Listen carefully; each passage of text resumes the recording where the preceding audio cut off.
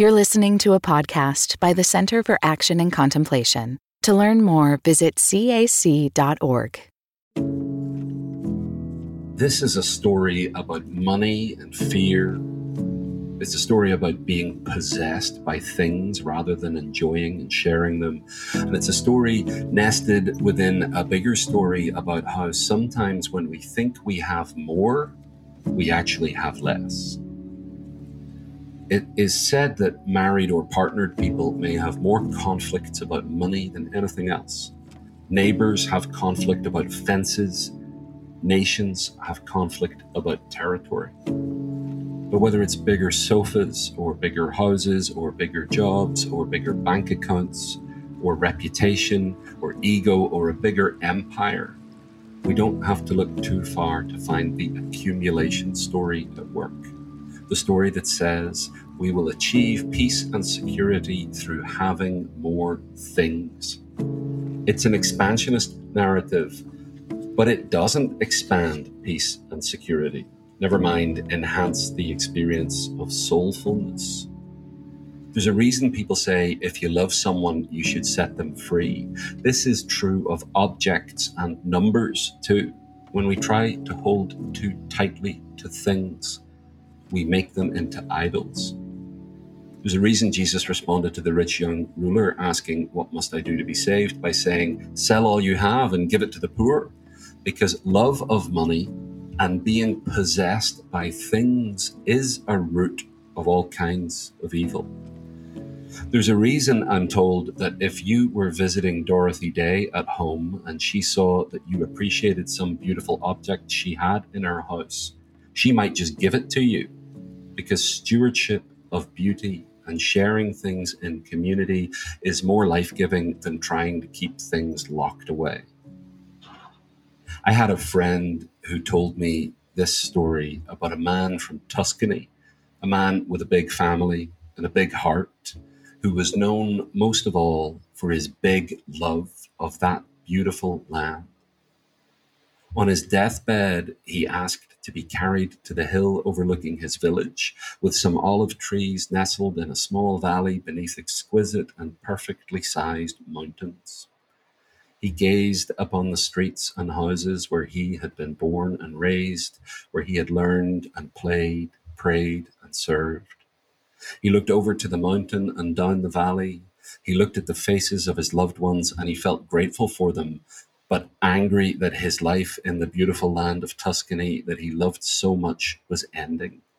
He did not want to leave this place. With his dying breath, he reached down to the soft and crumbly burnt orange clay on the hill and grabbed a handful. The last words his family heard him say through gritted teeth were, "You will not take Tuscany away from me." When he died and found himself on the other side of the veil, the gates opened and an angel appeared, beckoning him with a smile to enter. He was surprised to find himself able to walk with more energy and breathe more smoothly than he had in years. So he approached the entrance to heaven with a confidence he had not expected. But then the angel saw the clay in his hand and shook her head. "You can't bring that in here, friend," she said. "But you will not take Tuscany away from me," the man responded. "Well, you can't bring it in here, I'm afraid," said the angel. So the man wandered away and sat on a rock. He opened his hand and he just stared at the beautiful clay of Tuscany on the outside of heaven. About 6 months went by and the angel returned, offering him another opportunity to come in. "But you can't bring Tuscany with you," she gently reminded him. "Well, I'll just stay here then," he responded. A decade passed before the angel decided to give it another try. But the answer was the same. And this time our friend insisted in a loud voice, "You will not separate me from the clay of Tuscany." The angel and her senior management team regrouped for a facilitated feedback session on the other side of the gate. "We might need to try plan B," they agreed. So, to give the man more time to reflect on what really matters, They let another century pass before trying their rarest trick. This time, the angel went out accompanied by our friend's favorite grandchild. Seeing her after all these years, the man staggered to his feet and stumbled as fast as he could to reach her. He was over 200 years old now, so it was more of a stumble than a run. But when she reached out to hug him, he was boosted by the vigor that comes from love reawakened. He opened his arms, picked her up, spun her around, and exclaimed his delight at seeing her. The angel, standing just a few paces away, caught his eye and gestured to the ground, where our friend, to his horror, realized he had dropped the clay from the beautiful land of Tuscany, which was now being blown by a gust of wind that had just happened to present itself at that moment. It was hopeless. The burnt orange Tuscan clay was now indistinguishable from the dust of heaven's waiting room, and within moments it would disappear completely. Our friend was downcast, but his grandchild extended her hand and said, "We miss you in there." So he trudged, exhausted by decades of trying to hold on to what he could not keep, broken-spirited by the loss of his home, the beautiful land of Tuscany. But his granddaughter was with him, and soon he would see his family again. And this angel seemed pretty decent too. So when he reached the gate, and the angel pointed at the handle, and his grandchild let go of his hand, he saw that they were not able to open the door for him. He would have to do it himself. Otherwise, it wouldn't be a choice. So he turned the handle gingerly and took one last look at the rock where he had spent the first part of his afterlife and where he had tended the clay of the beautiful land of Tuscany for so long. He closed his eyes and kept them closed even as he walked through the gate. And when the gate closed behind him and he opened his eyes, he saw everyone he had ever loved and who had ever loved him.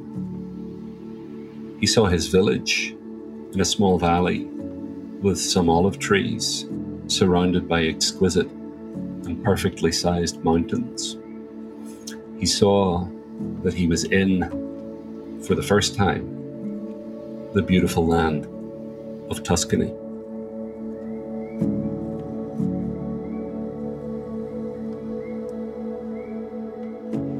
Welcome, everyone, to Season 5 of Learning How to See. We're going through a series of stories that we hope you will learn to have some depth perception of, so you can see these stories at work in our world and in your life. And this episode, we're talking about the story of accumulation. This story interacts with any number of other stories: domination, revolution, purification, isolation, victimization, and accumulation plays an important role. Gareth, the story you told us in that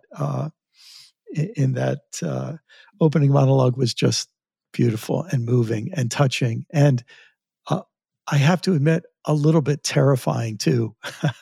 And I'll tell you why, because I couldn't help but think we're having this conversation in the aftermath of the hottest month recorded in over 125,000 years, and thinking about the loss of the earth, not just the red clay of Tuscany, but thinking about how the accumulation narrative makes people lose the earth and all that. Anyhow, that had a profound effect on me as I was listening to this story.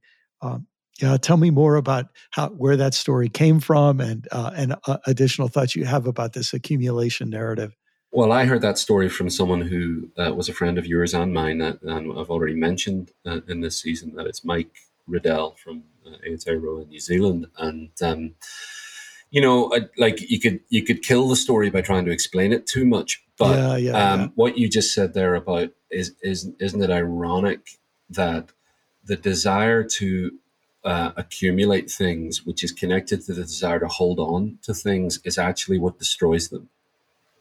It's actually what destroys them. And the little mention I made of Dorothy Day was a story I'd heard from somebody else that, it's a misnomer to think that Dorothy Day didn't like beautiful things. There's this, there's a kind of a myth that people who are conscious and about the needs of the poor are all really unhappy and have to be making themselves suffer even more. Actually, that's just not true. It's not true in the history of spiritually oriented activism. And and frankly, some of the places where the most sharing takes place are the spaces in which the most beleaguerment, if that's a word, is also occurring. So the story I heard was that, if you were in Dorothy Day's house and she saw that you really liked something that she had, she'd be like, well, you should take it. It looks like you like it more than I do. And then pass it on to someone else, share it, let this stuff circulate, or tend to it well, care for it well. It's one of the things I like about free museums funded by philanthropy. Instead of someone who buys a painting for $200 million and locks it in a vault so that a decade from now they can sell it for more money to someone else who will lock it in a vault. But you don't have to be a billionaire philanthropist to share with the world. It seems to me that love of money seems to go hand in hand with using people. I've worked in environments, I've been lucky, not too many, but I've worked in environments when I wasn't treated like a human being. And I've observed environments in which a celebration of life is underway. I met somebody last year who co-owns a business that has 700 employees. And we were having dinner with him at one of his restaurants. And during the meal, about 7 of the serving staff came to the table just to say hello. Every single one of them, this man introduced us to by name and told us something about their life. And after about the 7th employee had left, I turned to this man who's quite powerful and quite well known. I said to him, you know all their names? And he looked at me like I was insane and said, they're people.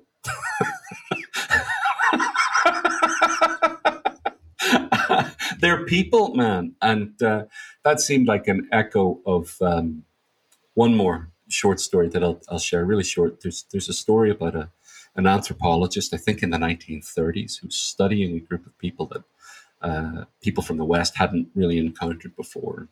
And this was a hunter-gatherer community, and she got to witness one of the major hunts of the year. And at the end of the hunt, the kind of leader of the tribe was distributing the meat from the hunt to all the villagers. And this anthropologist was perturbed and confused by this. And she thought, maybe he just needs to learn about modern refrigeration techniques so that he can keep this meat for himself. He hunted it. It's his meat. And she tried to talk with him about this, and he didn't understand what she was referring to. The concept just didn't compute. And so he said to her eventually, I store my meat in the belly of my friends. And he meant, there'll come a time when I can't hunt anymore. Or there may come a time when it's not a good hunting season. But these people will take care of me. Partly because I took care of them, but that makes it sound more kind of transactional than it actually is. Another friend of ours, Alistair McIntosh, the Scottish eco-theologian, talks about growing up on the Western Isles of Scotland, and the baker would buy his fish with bread, and the fisherman would buy his bread with fish. But there might be a year when there weren't a lot of fish, or there might be a year where the flour was sour. The fisherman would still get his bread, and the baker would still get his fish. because they were in relationship with each other. And it seems to me that the more you think you need to accumulate, the bigger fence you need to build around yourself, and the less people you will trust and let into your life, which is the inverse of what it is to live true peace and security, which only comes in the context of relationship with people you can trust. So actually, the thing you should do instead of stockpiling stuff, if you're the guy, as I've heard Charles Eisenstein say this, if you're the guy that's stockpiling gold in order to fend off the zombie apocalypse, that's a really stupid thing to do. Because first of all, we've no guarantee that gold will be worth anything in the event of a zombie apocalypse. And the second thing is, the last person I'd want to be in the event of a zombie apocalypse would be the guy that everybody knows has all the gold. Because I'll be the first person they'd eat in order to steal my gold. What I'd rather do is, if I have gold today, is to share it now, give it away now, love it now, steward it now, give it to the people who will use it now and use it well, and expand your circle of belonging through sharing what you've been given to steward.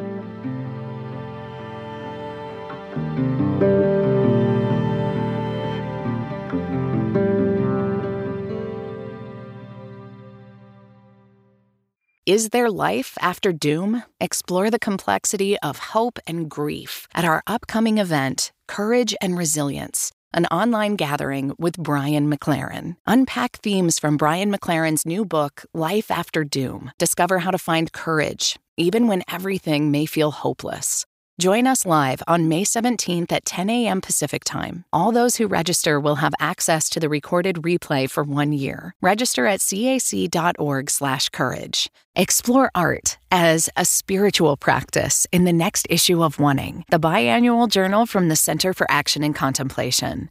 Oneing, Art and Spirituality, features images and reflections from leading actors and musicians, including Scott Avett, Josh Radnor, Lourdes Bernard, and more. Get your copy today at cac.org/oneingart. That's cac.org/oneingart. Gareth, I wonder if you could mention just briefly a couple of movies that hit this theme. There are so many, I know, but just give us a few. I'll just name two, and they're really two films that are about what really matters about a life. One of them takes place among people who are economically impoverished, and one of them takes place among people who are economically extremely wealthy. But what matters most is the meaning and relationships in their lives.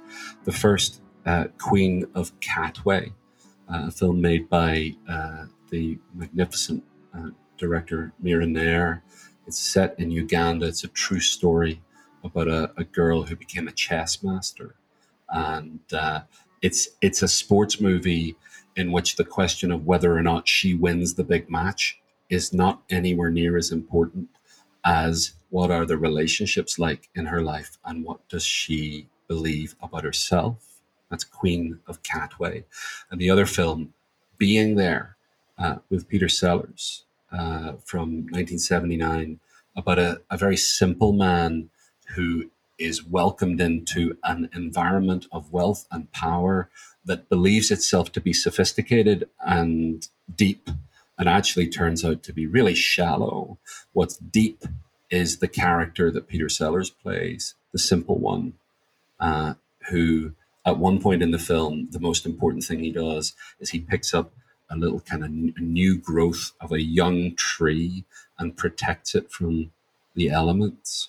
And nothing else that happens in the film by the people who think they're important looks anywhere near as meaningful and as special as caressing a little new growth on a tree that's being there. And as always, Brian, you've got biblical examples. I don't know what it says about me that I'm the one with the movie examples and you're the one with the Bible. Well, I think when we're looking for that seventh story, the good news is we can find it in both places. So there are so many examples. I just want to give one, and it's a couple of statements from Jesus that are probably among Jesus' least popular statements. Almost never sermons are preached on on this statement. And here it is. Jesus said, "You will either love God and hate money, or hate money and love God." Now, Jesus has a way of enigmatic, dualistic statements as a way of forcing us deeper.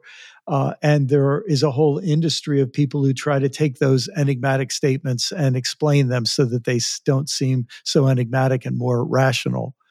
But the more I live with that statement from Jesus, the more it makes perfect sense to me. Because in a civilization that's so obsessed with domination, revolution, and accumulation. I mean, those three stories explain an awful lot of what goes on in our world.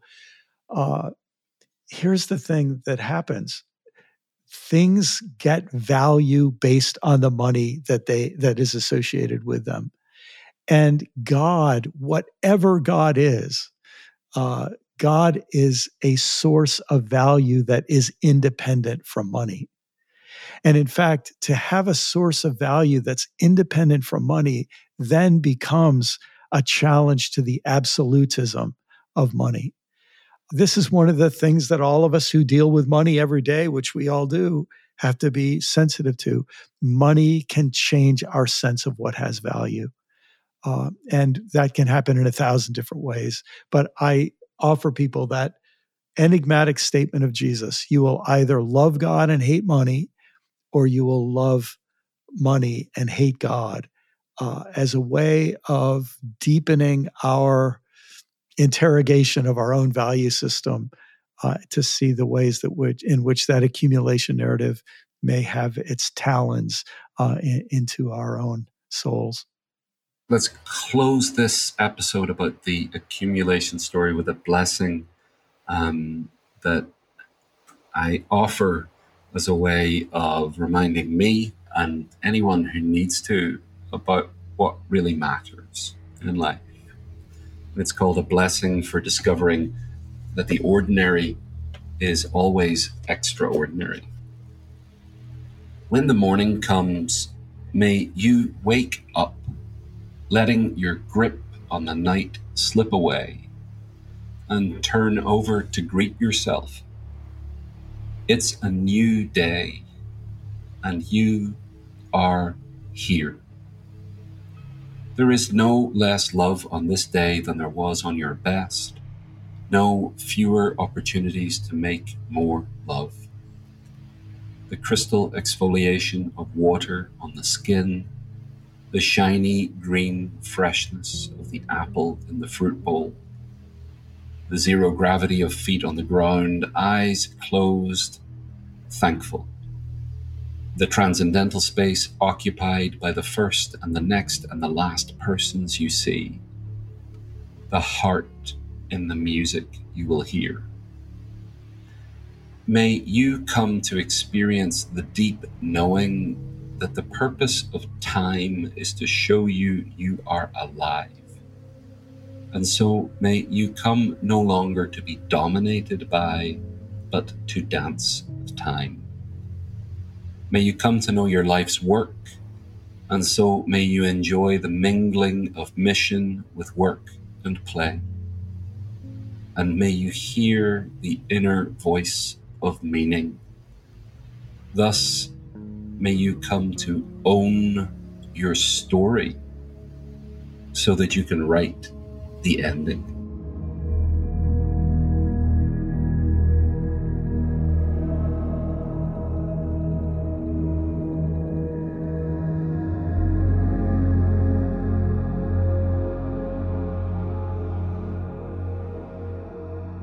Thank you so much for listening to this episode of Learning How to See.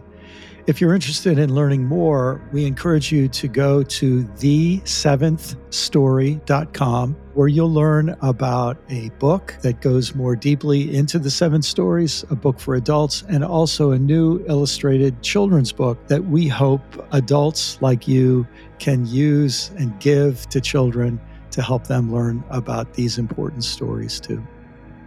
Thanks to the Center for Action and Contemplation for all of your support for this podcast. Thanks especially to our wonderful producer, Corey Wayne, and all of his artistry and support. And a special thanks to each of you for listening, for your attention, for your care, for your interest in learning how to see. And if you found this series helpful, I hope you'll share it with someone you know and love.